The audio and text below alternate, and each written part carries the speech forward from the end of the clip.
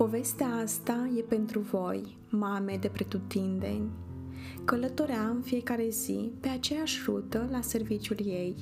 În primele 2 săptămâni a observat de câteva ori o femeie care făcea aceeași rută ca și ea, luând autobuzul în aceeași stație și coborând în aceeași stație.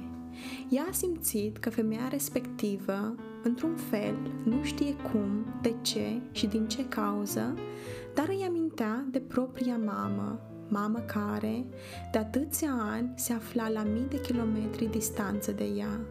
Femeia era mică de statură, mai mică decât ea, peste 50 de ani și probabil nu prea departe de 60 de ani. Avea o față foarte amabilă, părul tuns scurt, pe un ton vișiniu și forma corpului similară cu cea a mamei sale. Ea a observat că femeia mergea ușor. Se putea observa că avea unele probleme de sănătate și șchiopăta în timp ce mergea. A observat că are dificultăți la mers când se cobora din autobuz. Nu și-a putut explica de ce a observat femeia respectivă și poate că nici nu va putea. Poate din cauza faptului că și-a dat seama că în fiecare zi purta aceleași haine și nu zâmbea niciodată. După primele 2 săptămâni a început serviciul la un orar nou. Probabilitățile de a întâlni din nou acea femeie erau extrem de scăzute, aproape inexistente. Dar, ghici ce, era acolo, făcând aceeași rută și începând lucrul la aceeași oră și terminând la aceeași oră. Într-o zi, se urcă în autobuz, cu mersul ei lent și șchiopătând, găsește un loc și se așează. Femeia s-a uitat la ea și a zâmbit, iar ea a zâmbit înapoi. Se putea vedea cât de obosită era. S-a așezat pe locul liber și a început să se uite pe fereastră. Care era oare povestea ei? S-a gândit că poate era mamă și era bunică, că ajunsese la o vârstă în care nu era atât de ușor să găsești un loc de muncă și, pentru a-și întreține familia, trebuia să lucreze în orice găsea. Poate că avea și un soț, dar salariul său nu era suficient pentru a întreține toți membrii familiei, așa că a trebuit să lucreze și ea. Părea obosită, epuizată, părea tristă, părea că are dureri fizice și psihice. Totuși, nu arăta ca cineva care renunță ușor. Cu mersul ei șchiopătat, dimineața de vreme până seara târziu mergea la muncă, în fiecare zi, pentru a-și ajuta familia.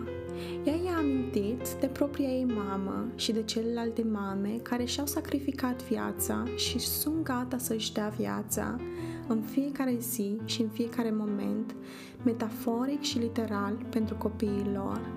I-a amintit de propria ei mamă, care se trezea în fiecare dimineață la 5 dimineața și se întorcea acasă la 5 seara, timp de 25 de ani, pentru a putea avea o farfurie cu mâncare pe masă pentru copiii ei. Ajungea acasă și își continua al doilea loc de muncă, acela de mamă, și pregătea mâncarea și tot ce era necesar pentru copii. Nu se plângea niciodată că era obosită. Ea i-a amintit de alte mame care și-au crescut copiii cât au putut ele de bine și au continuat să-și crească și nepoții până când au ajuns să fie adolescenți. Aceasta a fost o slujbă fără sfârșit și aproape niciodată nu au avut timp pentru ele înșiși. Ar găsi energie în fiecare zâmbet pe care l-au primit și nu s-ar plânge niciodată că sunt obosite. Ea i-a amintit de alte mame care au avut mai multe locuri de muncă în același timp și doar câteva ore de somn pentru a putea avea suficienți bani să-și țină copiii la școală, astfel încât să aibă șansa unui viitor mai bun. Un viitor mai bun decât ele înșiși au avut. Nu s-ar plânge niciodată că nu mai pot. Ea i-a amintit de alte mame care au fost abuzate fizic și emoțional, dar nu au îndrăznit să spună nimic pentru a păstra un acoperiș deasupra capului copiilor lor. Au crezut că este mai bine să nu zică nimic și să păstreze pentru ele înșiși, dar copiii își dau seama când ceva nu este în regulă și când dragostea nu mai este acolo. Ele nu s-ar plânge niciodată când nu mai au putere. Ea i-a amintit de mamele care au nevoie să-și lase copiii în urmă și a merge într-o țară străină, astfel încât să câștige mai mulți bani.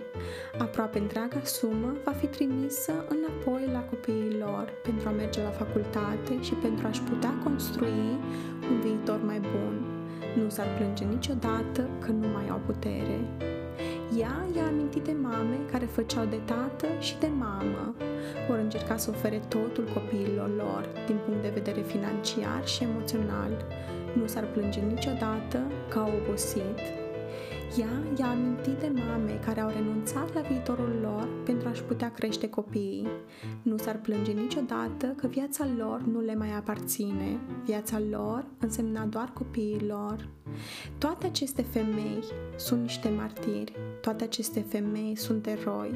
Toate aceste femei au superputeri provenind dintr-un loc ascuns, cunoscut doar de un suflet de mamă.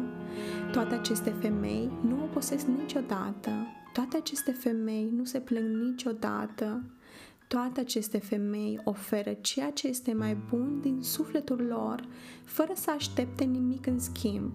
Iar singurul lucru ce le așteaptă este gratis și acest lucru se numește iubire. Nu trebuie să uităm tații, dar asta o să fie o cu totul altă poveste. Sunt aici chiar acum, în aceea zonă a orașului, în aceeași cafenea aglomerată unde oamenii vin, își beau cafeaua și pleacă. În aceeași cafenea în care familiile ajung cu copiii lor, în aceeași cafenea unde bunicii își aduc nepoții. Singurul lucru care are mai multă valoare decât banii este dragostea și respectul pe care îl ai față de tine, în primul rând, și față de ceilalți. Ambele sunt gratuite, dar uneori nu le prețuim la valoarea lor reală.